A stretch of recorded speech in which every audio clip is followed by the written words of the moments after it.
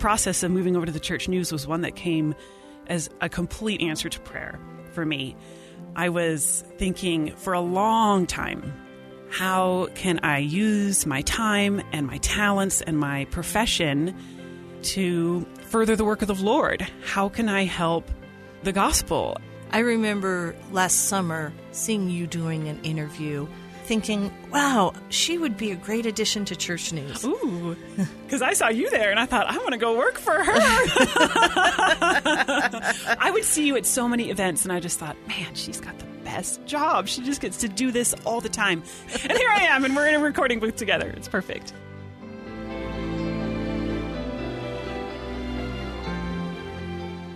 I'm Sarah Jane Weaver, editor of the Church News, and welcome to the Church News Podcast. We are taking you on a journey of connection as we discuss news and events of the Church of Jesus Christ of Latter-day Saints.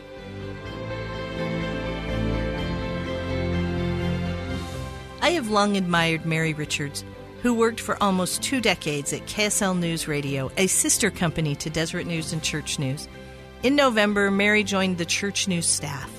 Mary, we are so glad to have your enthusiasm and talent and testimony. Welcome today to the Church News Podcast. Thank you. I've been a long-time listener, and now I'm on the podcast. It's thrilling and a little intimidating. Well, why don't you talk and tell us a little bit about yourself and your journey from radio to Church News? So if everybody wants to know the whole story, because it's kind of fun to tell people about myself, that I am one of 12 children, and now I have 5 children of my own. I love my family so much. We're really close. I grew up all over the world. I grew up with my dad's job at the State Department, getting the Church News overseas. In fact, I like to tell people that I remember seeing the Church News on my table when I was 6 years old. And now it's just absolutely thrilling to be writing for it. So in the course of traveling and my parents' jobs, we ended up in St. Louis, where I would listen to KMOX, the radio station there. And that kind of gave me this bug for being in the news business and wanting to be a journalist and tell stories. And so I moved out to BYU and studied broadcast journalism, and then graduated single. Was a little bit nervous about that because I'd come from Missouri, where there weren't as many members of the church, and here I was at BYU with so many to pick from, and I couldn't find anybody. But then I moved to Salt Lake City to work for KSL, and then I met my husband at in a University of Utah Institute singles ward. So we met, and then I married him a couple of years into my time at KSL, and we had 5 children. And the process of moving over to the Church News was one that came as a complete answer to prayer for me. I was thinking for a long time, how can I use my time and my talents and my profession to further the work of the Lord? How can I help the gospel spread? And it was just a lot of prayer. Am I in the right place for me, for my family? My youngest started kindergarten last year.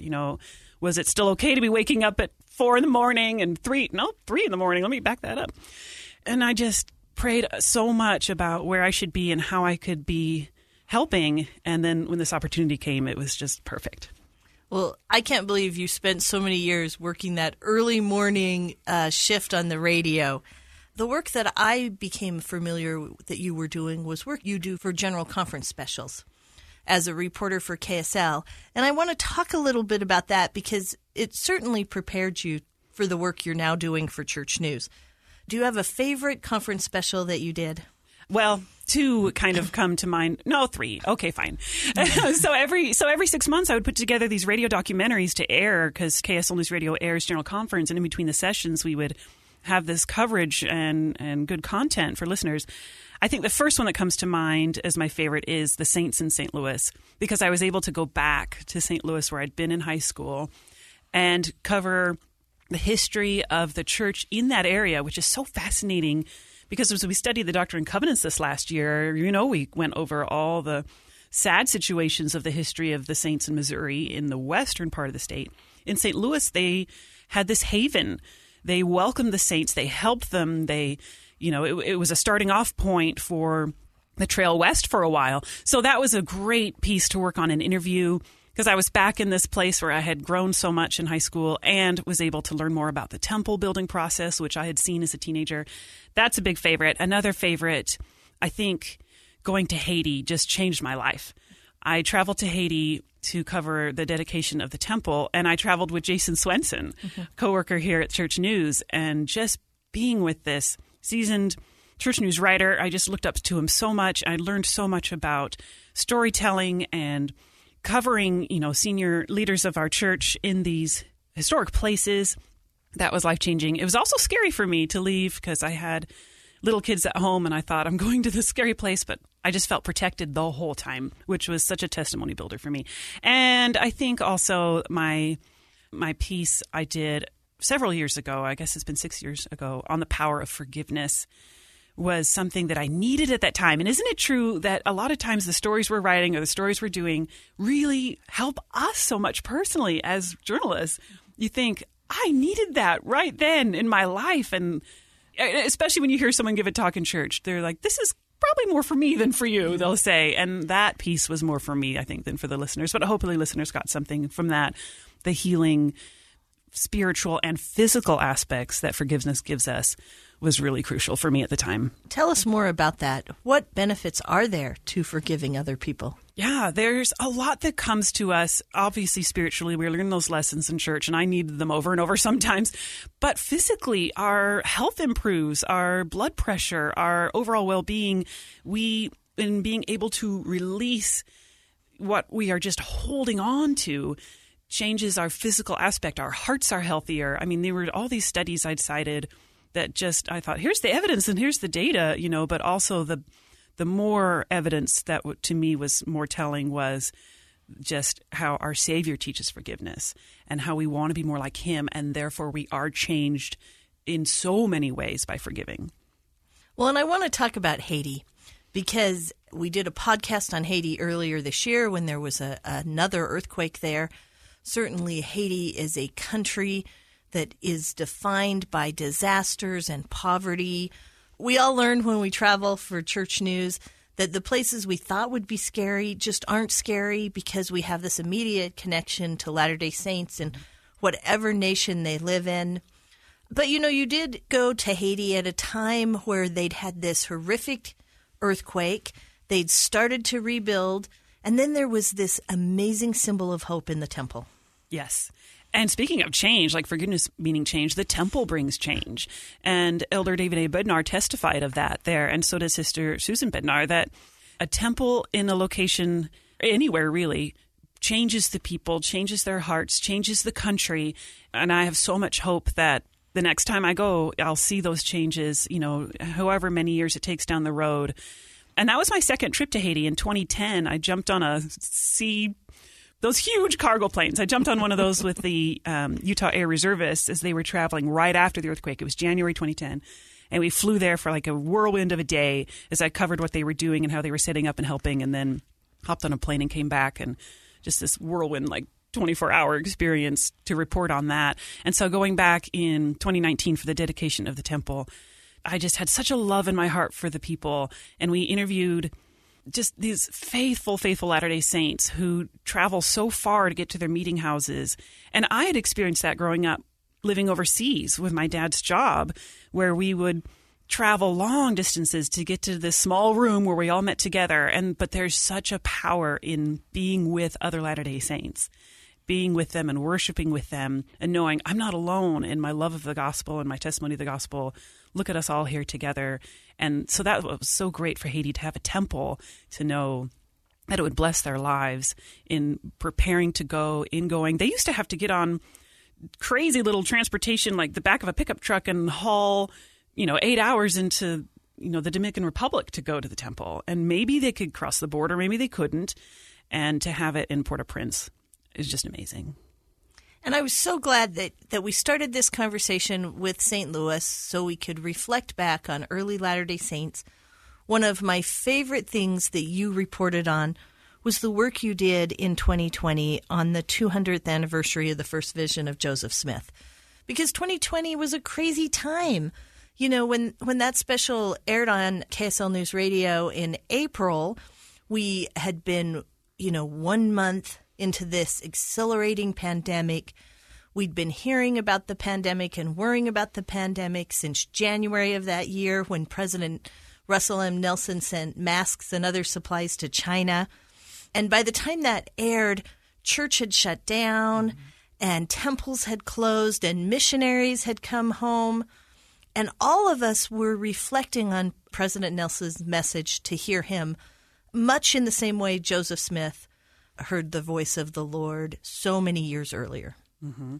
Exactly. That the other one that changed my life was doing that special as well. I think when I got the assignment, it was maybe even December, early January, before things had really started to ramp up. And the idea was, let's have you talk about the 200th anniversary of the First Vision. Maybe you can sit down with an expert or two and kind of have this conversation. Well, me in my typical overachieving fashion interviewed probably 21 people and put all their voices in that hour. And as I was doing those interviews, things were changing rapidly. I was out in New York. I was in Palmyra on March 12th and the 13th. And that is when the news came that they needed to close these church historic sites and close the temples. This will make me emotional. I was in the Palmyra temple that Friday evening because I thought, I'm here. I want to see this beautiful temple. And they had just heard that they were going to close the next day. I want to share this story because it was something that really touched me and I just saw how the Lord was in the details of my life. When I'd been at the visitor center and I'd just adore those missionaries there, one of them had said, "Hey, you're going to the temple. Can you take this name with you for that?" It was one of her ancestors' names or family history, and I thought I was honored. Well, I get there and I'd rushed there after doing all these interviews and running around upstate New York all day. And I get into the locker and I can't find that card. I can't find it anywhere. I'm thinking, oh no, I'm just barely making it to the 6:00 session. They're asking for me. They're like, come on. So I said, I've got to go. So I was able to use a temple name and go through. When I got back to the locker, there was the card right there. And so I thought, I'm going through again. And I grabbed it. I went on the 8:00 session and I did 2 sessions back to back. And this was the only time in my life where I've been able to just feel in the temple, in the moment, present, at peace, not worrying about my children back home with the babysitter because they were with my husband and my in-laws and they were fine. And I was in the temple for that long amount of time, feeling just such a love of our Heavenly Father to his people, knowing that this temple would close the next day. And I had that opportunity to be there that whole time.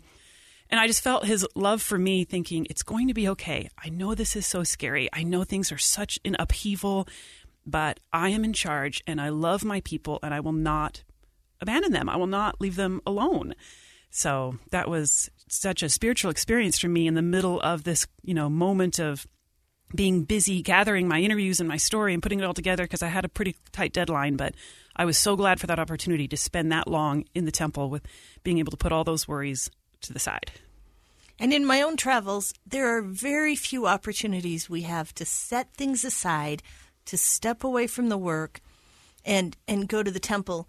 Yet there are a few times that I've done that too that are just remarkable. Mm-hmm. You kind of duck in a nation and sometimes in a language that's not your own, and you feel the peace of the Lord so many places across the globe. Mm-hmm. As you were talking, I thought, isn't it interesting that in a time when so many journalists are cynical and they don't really focus on issues or talk about issues of faith, how has it been to be so open about your faith as a Latter-day Saint journalist? I have always felt that I cannot separate this part of myself from, I'm not this compartmentalized Mary, like now I'm a professional, here's me here, or here I am, now I'm a mother, and now I'm a member of the church. They're all a part of me. I'm always talking about my family, my faith, on my social media accounts that I've had for several years as a journalist. I'm not going to ignore those parts of me. I wrote about that experience in covering the bicentennial for the Journal of Mormon History, and the whole thing was talking about how I have my news ears, I guess, my journalist ears and my spiritual ears, and sometimes I'm hearing things from both, if that makes any sense, where you're getting the messages as a journalist and then getting the message for my own testimony. But as I've gone along interviewing people throughout my life as all over Utah and this country, I've hopefully tried to just kind of bring it up in conversation that I am a member of the church and this is what I believe and I just love it. I just love it. And And not to be pushy or to say, look at me, but just kind of hopefully organically. This has always been something that's been in the back of my mind. My patriarchal blessing said that your ready smile will bring people to the gospel. I was a shy girl, so shy. And I got that blessing, and that line, and other lines too, that line stuck with me, thinking that I had this way to be able to shine a light on the church and on my experiences and my love of the gospel, and just have this be this positive aspect for good, so that maybe if I'm the first person someone has ever interacted with that's a member of the church, it'll be a positive experience. And so it's probably why I smile and laugh a lot, even in hard times. I'm like, let's just laugh through this. And I'm so touched. When we think about how we each hear the voice of the Lord, I hear the voice of the Lord, and my journalism training plays into that. It's how I seek answers. I ask a lot of questions, and then I listen to people, and oftentimes I process while I speak too. I verbalize things in the form of questions and answers, and somehow the Lord speaks to me in that process. It's a process of discovery that actually was honed for me in journalism training. Mm-hmm. One of the other specials that you did was about preaching during the pandemic. Certainly we had all of these missionaries coming home during the pandemic. We did a couple of podcasts with Elder Dieter F. Uchtdorf of the Quorum of the 12 Apostles, who was then chair of the Missionary Executive Council for the church. We did a follow-up podcast with the executive director and managing director of the church's missionary department, because we have these amazing pioneers in our day with these missionaries who were serving during the pandemic or serving, after the pandemic had sort of shut things down, and they pioneered a new way. They did home MTC, and they turned to social media, and they actually were very, very flexible. Yes, I was so impressed and touched by the experiences I learned and the testimony that grew as I interviewed some of these returned missionaries and current missionaries and a mission president in the same way, talking about those very same topics about how things had to change. And I thought, boy, isn't the Lord amazing? No unhallowed hand will stop the work of this church. And during the pandemic, I sure felt like Satan was trying to stop the work of the church, stop missionaries, stop temple work, stop all these things. And people thought, all right, let's find a way around this, or let's find a way through this, or let's find a way to do this safely. And they did. And the work continued and continues today. And that was a great experience for me, too, to see and to share that with my children, too, to say, hey, guess what? Today I actually interviewed 2 missionaries, and here's what they said, because I have a teenage son. My 16-year-old's going to be going on a mission pretty soon. These last 2 years, everybody says they fly by. So to be able to share that with them, to say, here's what I learned as I did these interviews, and I'm putting together this story, and here's hopefully how it'll bless our family's life, let alone hopefully listeners and readers, but at least in my own little sphere, here's how this missionary work has been able to continue, and isn't that amazing? And they were like, oh yeah, Mom, thanks, but I think they listened. I think I saw their eyes brighten, hopefully, that they were listening to me. I'm just so in awe of the young people of this church as they just faithfully keep serving and keep doing and keep going and doing as they were and as they still are during this pandemic. I remember last summer seeing you doing an interview at the church administration building. It was for the NAACP. Now, that's a story that I have covered since July of 2019, right, when President Russell M. Nelson gave the keynote address at the NAACP National Convention in Detroit. And so much good has rippled from the things that happened before that event as the church began to work with the NAACP on joint initiatives and self-reliance. Mm-hmm. And then at this big press conference, they actually announced education and humanitarian initiatives. And I remember seeing you there thinking, wow, she would be a great addition to Church News. Ooh, because I saw you there and I thought, I want to go work for her. I would see you at so many events and I just thought, man, she's got the best job. She just gets to do this all the time. Because I was often the reporter assigned to cover church press conferences and issues and stories. But that was kind of not every day at KSL. Often I was out on car crashes and house fires and politics. And so when I was able to do those stories and go to those news conferences, I thought, this is amazing. So, yeah, I would always see you at those. In Manti, we were both in Manti for the temple announcement. I saw you across the way. I just thought, she's got a great job. And here I am, and we're in a recording booth together. It's perfect. And I'd love to talk about that special day in Manti. You know, President Nelson announced 20 temples at General Conference just before the Manti event. And the church had made plans to renovate the temple in Manti and to make it handicap accessible. And in the process of doing that, they also cared so much about the historic nature of that beautiful pioneer temple that they were trying to find a way that they could both keep and preserve the history of that temple and accommodate the other needs in this area of the state of Utah. And so they announced a new temple for Ephraim, Utah, which is not too far from Manti. What, like 7 minutes? 7 miles. Yeah, exactly. It's really not that far. Yeah. Yeah. And I loved that it was by a college campus. You know, we were just talking about the Latter-day Saint leaders' focus on young adults and this college age, really strong, vibrant population of future church leaders. So now you've got a college community that can go to the temple. And yet you just can see how the Lord blesses all the children in his vineyard. Oh, exactly. That was such a beautiful day. I think I'd gotten the call the night before. Drive to Manti, there's something big coming. We don't know yet what it is. I felt such a spirit come over me of testifying of our prophet and his love of the saints when he announced the Ephraim temple, because he said, this will bless this area in so many ways. And I thought, this is it. This is amazing. And then walking around the Manti temple later that day and just thinking, what a beautiful building. Aren't we so blessed to have temples on the earth today, and a prophet building more of them and finding these ways to be able to bless those people. Yeah, that was a wonderful day. That was a great day for me, too. As I was driving to Ephraim and Manti, I was on the telephone with my missionary daughter. She had been in Ohio on a reassignment. We love Ohio. We love everybody who's part of the Cincinnati, Ohio mission. There's a shout out there. She still talks about Ohio sunsets. It's not that she loves Ohio sunsets, but she loves Ohio Latter-day Saints. And she had gotten word that she was traveling to Brazil.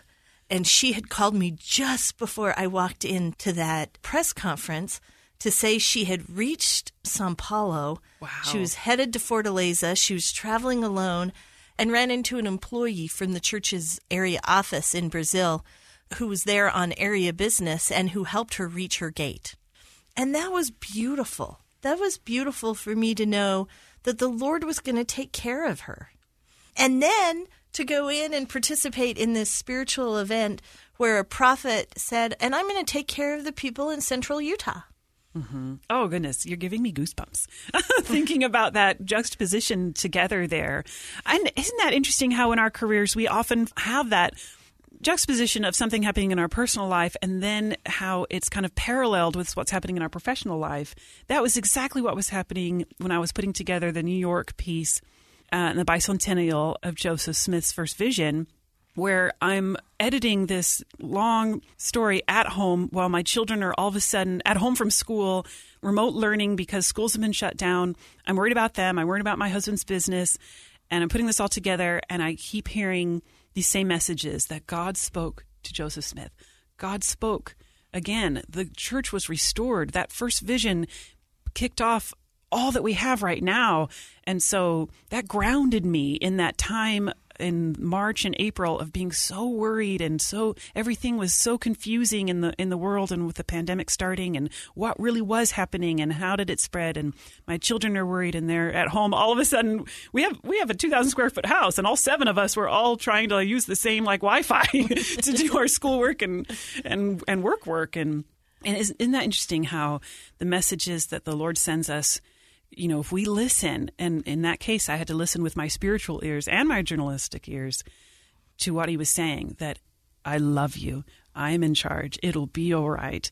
Stay faithful and get through this. And I think about your daughter and all those missionaries who face that uncertainty of, I'm going here. Wait, maybe I'm flying there. And where will I be? What will it look like? And he's saying, I love you. And there are people who will be there and they love you too. And that's just that's just such a spiritual message to me that one I need to write down and remember, I think, more. I remember that time too. And Wi-Fi was a problem at our house. My husband was working from home. He's in the tech industry.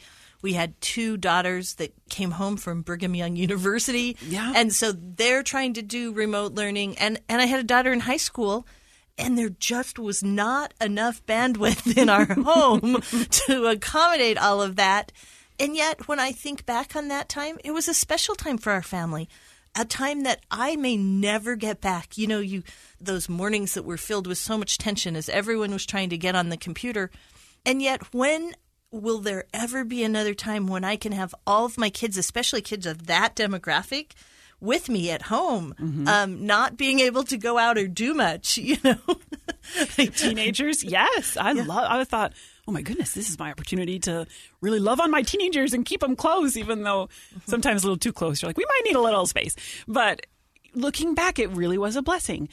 And being so blessed to be able to stay safe and healthy. I was grateful for that. We prayed so much. We fasted and prayed with the prophet on those days he asked us to. And we still do today as we think about the saints and others around the world. But you're right, just being with all your family. And it really got me used to, because I used to leave at 3:30 in the morning.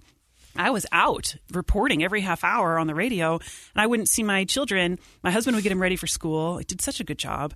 And I mean, he picks their clothes and helps them with their hair better than I do, I think, at least the boys. But then when everything started, I started working from home on the radio, and now working a lot and being able to write from home from the church news has really blessed us. Even just for the tiny detail that I can do my daughter's hair before school. We have a girl at the end. We have 4 boys and then our girl at the end, and she just started kindergarten. And those little teeny elastics are hard for my husband's fingers. And he's, I think, very grateful that I can, right before we log into our morning staff meeting, I'm able to quickly give her hair a brush, put a little bow in there, and out she goes. Yeah, I'm so glad you mentioned that, because so much of what we do, especially as Latter-day Saint women, but I think as all Latter-day Saints, we do with the help and support of other people. And certainly as families work together towards goals that they set together, as couples set goals and they figure out how they're going to make things work and seek personal revelation to do that, there's something that happens on the side, which in our case was we have 3 daughters. And I have traveled a little bit for work, and my husband had to learn how to navigate those little elastics. He does it different, I can just put them right in the hair, but he can do it. Now no one ever says, wow, that wasn't so great, because if he does it, then it stands. When my babies were little, they wore a lot of pajamas because he thought they were comfortable for him, and I'm so thankful for that. Yes, I love that, because you were a team still, and my husband and I are a team where we are raising our children and doing our church callings and all these things, supporting each other, filling in the pieces when someone needs to do this or that, or taking up some slack here, or splitting the household chores in different ways. My husband cooks so much better than I do. He's just amazing at it, and so that's something that he's been able to do, and it's blessed our family's life. When he was called into a bishopric, it was a YSA ward. And I remember it felt like the stake president was kind of giving him an out. Like, well, I know you've got these young kids, and do you want to do this? And your wife is gone at, early dark hours. And I was like, no, it's fine. We're a team. We'll figure this out. And we did. And that was such a blessing for our lives, that calling, to see the church in that way, in a different way, because he was the bishop of our family ward. And then being in the bishop of a young single adult ward, again, I saw how the church is in the people and the saints, and how the energy and the new testimonies of these younger people really uplifted me as well. And the same in our family ward, just the love and support we got from members, as I had 2 babies while he was bishop. So it was 8 years ago, and then for a 5-year stint. And I just cannot thank them enough for sitting with me, for helping me. And I would have to go to bed early because I woke up so early. So I'd put all the children to bed, and then I'd go to bed, and he'd be out at meetings, or he'd get a phone call and put on a white shirt and have to go out and help and minister to somebody. And I just thought, aren't we all in this together? And isn't that just beautiful? That is the message for all Latter-day Saints across the globe. We talked about the blessings that came to so many people during the pandemic, but this was also a trying, hard, horrible time where so many people felt lonely and where so many people dealt with sickness and death and disappointment and had economic consequences. And yet somehow everything keeps going. I remember doing a series where I interviewed the First Presidency and Quorum of the 12 on issues that were facing Latter-day Saints during the pandemic. And Elder D. Todd Christofferson said, we need to have a constant consciousness of those around us. Yes, I remember that. And what a beautiful message. Yes. Let's be a collective family and look out for the need of everyone else. Let's just be constantly conscious of those who are on the pew next to us at church, or for our neighbors, or for our extended family. You know, both of us have spent a lot of years writing about Days of 47 parades in Utah. Early in my career, I did every parade for probably 10 years. But that pioneer legacy that we celebrate today, that's what it was. It was a let's plant crops for the people who come behind us. Let's think about those in this collective society and help one another to accomplish a greater good. And as a result, they settled the Western United States. Yeah. Oh, I love that pioneer. I was always proud growing up as we moved around to say that my great whatever uncle is David W. Patton. I'd always say, But then on the other side, my dad was, he remembers when the missionaries came to my grandparents' door. He's a Navy child. And so my dad's family, he's a convert. And so I have pioneer stock on both sides because they were pioneers for their family as well. And it's just deep in our blood. It's interesting as you and I have traveled and been everywhere, the stories that are deep in the souls of the saints in that area. In upstate New York, they connect so much with the restoration. It happened there. They feel it. They talk about it. They bear testimony of it in their youth Sunday school classes. In St. Louis and in Missouri, there's so much connection to early saints and the testimony building of those hard days as they moved around. My family now lives near the church historic sites in northwest Missouri. In fact, little fun fact, I got engaged at Adamandayaman. Isn't that kind of a fun thing? Brought my husband out to meet my family, and he said, let's go see this. I want to go see this again. And I've never been there. What? I've never been there. Come see my family and come go to the whole everything. It's beautiful, beautiful area. They connect there, and we would go to the Nauvoo pageant growing up, and they were connected with the stories of Nauvoo. And then moving out to Utah to go to BYU, and then I've stayed here. I just connect so much with the pioneers and their stories and their sacrifices. And in Haiti, they connect so much with the stories and the sacrifices of their church members that have grown and loved and been baptized and grown the church there. So in each place, I think there are those examples of fortitude, of strength, of looking out for the saints that come next. And you see that, everywhere you go. And I'm excited to learn more of those stories as I write more for the Church News of this worldwide church. Well, certainly Joseph Smith is a prophet to the world. And every person, wherever they may be across the globe, connects to him and the restoration in their own way and in their own time. And it is beautiful to understand and tell those stories. Yes, definitely. I mean, and that's the whole mission of the Church News, right? A living record of that restoration. Definitely. Well, and now it's December. You've been working with us for a whole 5 weeks. Yes. Yes. It's been amazing. I love Christmas. Christmas is my favorite time of year. We just did a podcast with Sister Harriet Uchtdorf talking about her love of Christmas and her German heritage. And I want to talk about your love of Christmas. Yes. Isn't this something that we've totally bonded over? I love Christmas so much because of that nostalgia, for one thing, because as we moved a lot as a child, we had the same fake tree. I think I counted up, I've moved 11 or 12 times before I graduated high school, and we moved a lot. But we had the same tree and the same decorations that my mother had made.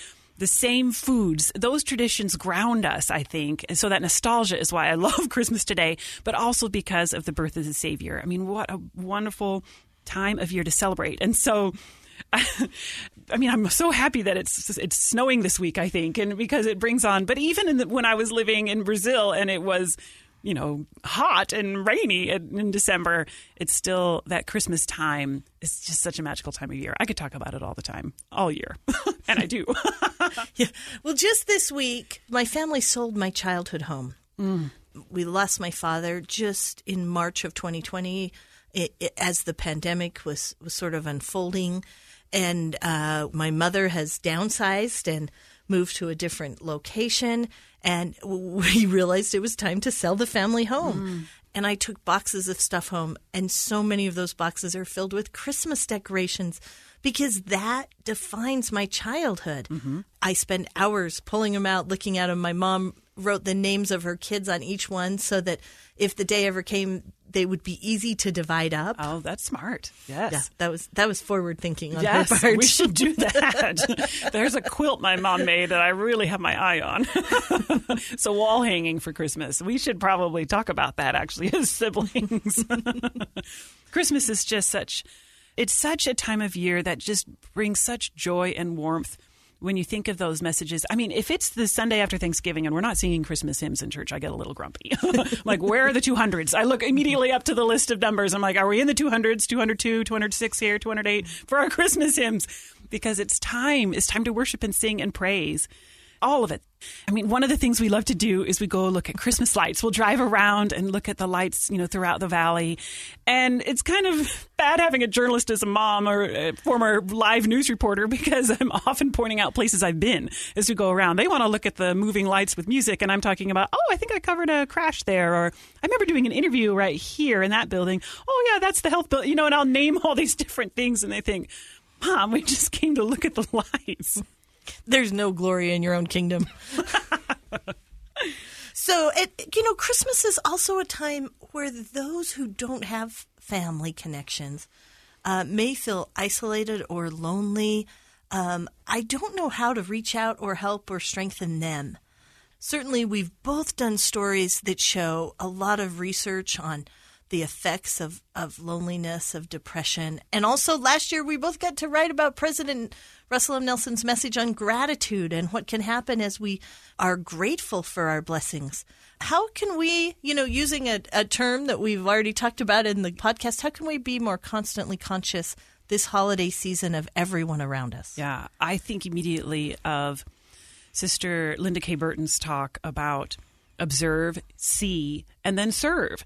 When we are able and when we are in a place ourselves, in a good place ourselves, to be able to look outward and notice and see, like those ward members did for me all those years ago when my husband was bishop. And like I've tried to during the pandemic, look for somebody who may not show it, but if you reach out, then you can tell that they were needing that someone to reach out to them, if that makes sense. Mm-hmm. Writing those notes, checking in on, there are so many sweet, dear women in our ward, older widows. And I wrote notes to them during the pandemic, and I don't think I did it enough. I wish I'd called them even more. And I think about that at Christmas time, too. Do you have someone in your life? And if you don't, can I adopt you as my grandma? And because my family's far away and all my grandparents have now passed, can I be there for you in this time? But see if there's a way to observe a need and then see how you can fill it. Or find someone who can among your circle, you know what I mean? Among your ward or among your neighborhood. Is there a way to fill that need when there is that loneliness right now? Because I don't think we're meant to be separated and isolated. We need to be together. Sister Sharon Eubank, who's in the Relief Society General Presidency, and she oversees the work of Latter-day Saint Charities, so has this perspective of helping through humanitarian work worldwide. She says that you have to have a relationship, that the best service comes as a result of a relationship.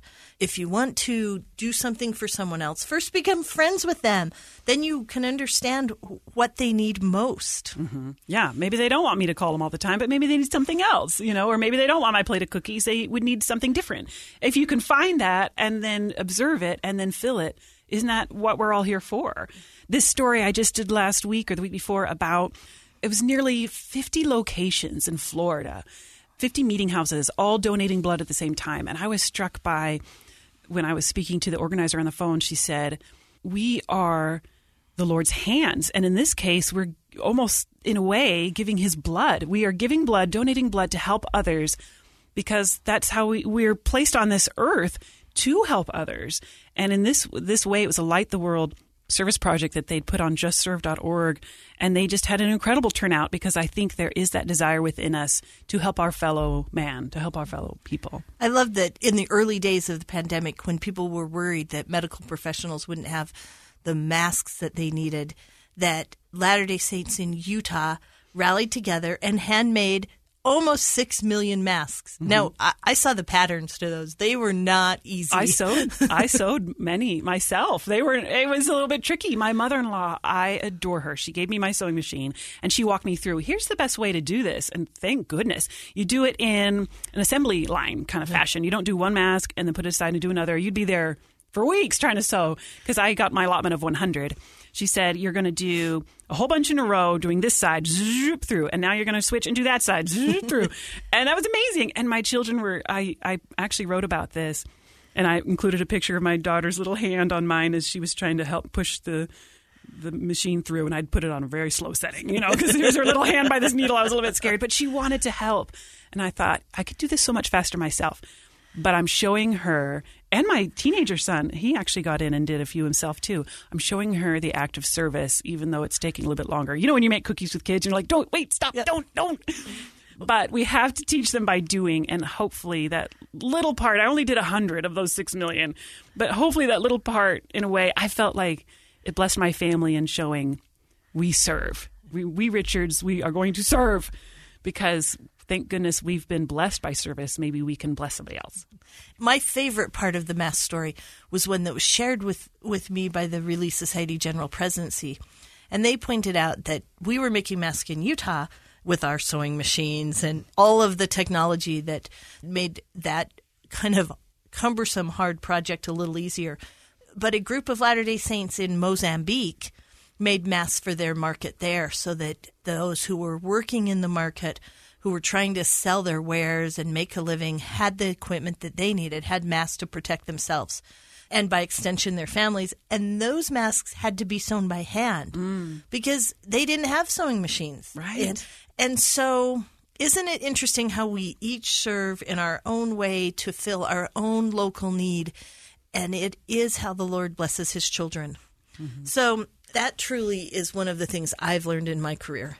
It's that the Lord is mindful of us. He has sent us prophets and apostles to direct our lives. President Nelson says, if you want to be happy, keep the commandments. Mm-hmm. And so we each move forward in our own way by following the words of prophets and apostles and by seeking and receiving personal revelation in our lives. And so I'm going to end this podcast the same way that we end all of our church news podcasts, with this very important question, what do you know now? And the question is, what do you know now after almost 2 decades of being a reporter and a journalist? What do you know now as a result of being a wife and a mother?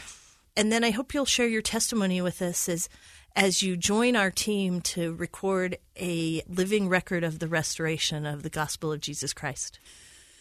What I know now, first as a journalist, and I've borne my testimony about this to my ward, is consider the source. I've always said that.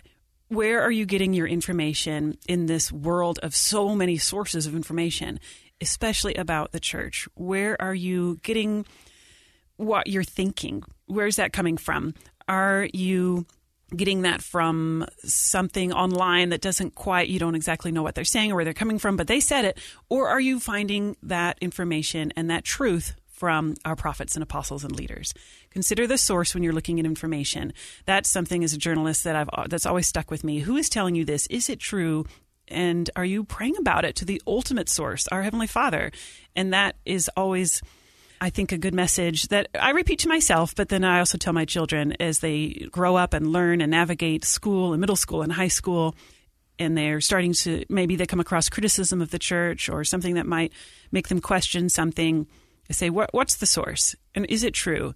And who's the ultimate source? It's our Heavenly Father. Another thing I know that I have really seen in my years as a journalist covering the church or covering so many stories is that there is so much good that happens that people don't even know about. There's so much that's being done quietly, privately.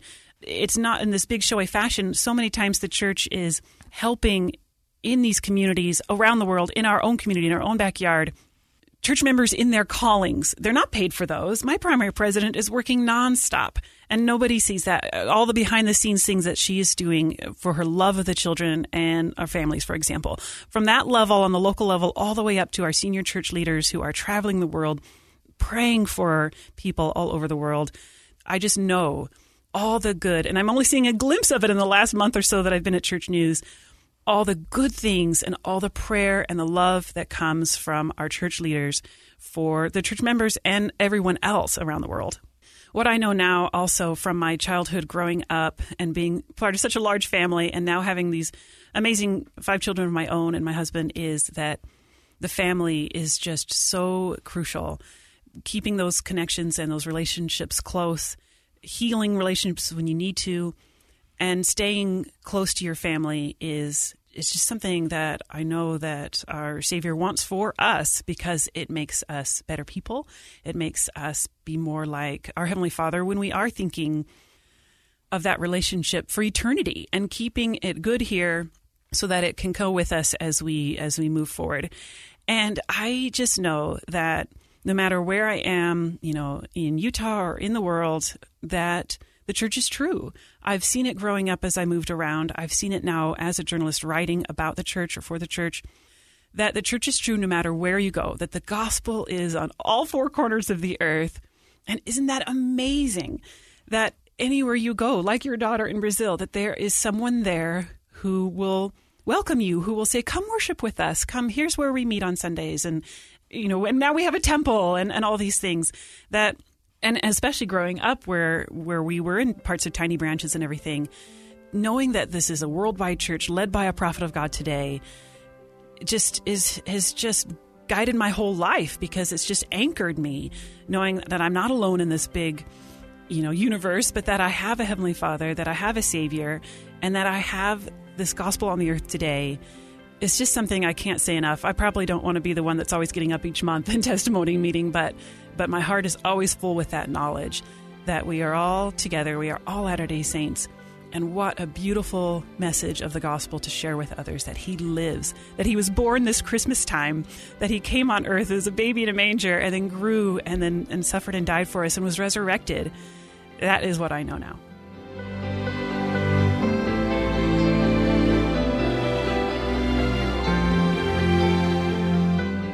You have been listening to the Church News Podcast. I'm your host, Church News editor Sarah Jane Weaver. I hope you have learned something today about the Church of Jesus Christ of Latter-day Saints by peering with me through the Church News window. Please remember to subscribe to this podcast, and if you enjoyed the messages we shared today, please make sure you share the podcast with others. Thanks to our guests, to my producer, Kellyanne Halverson, and others who make this podcast possible.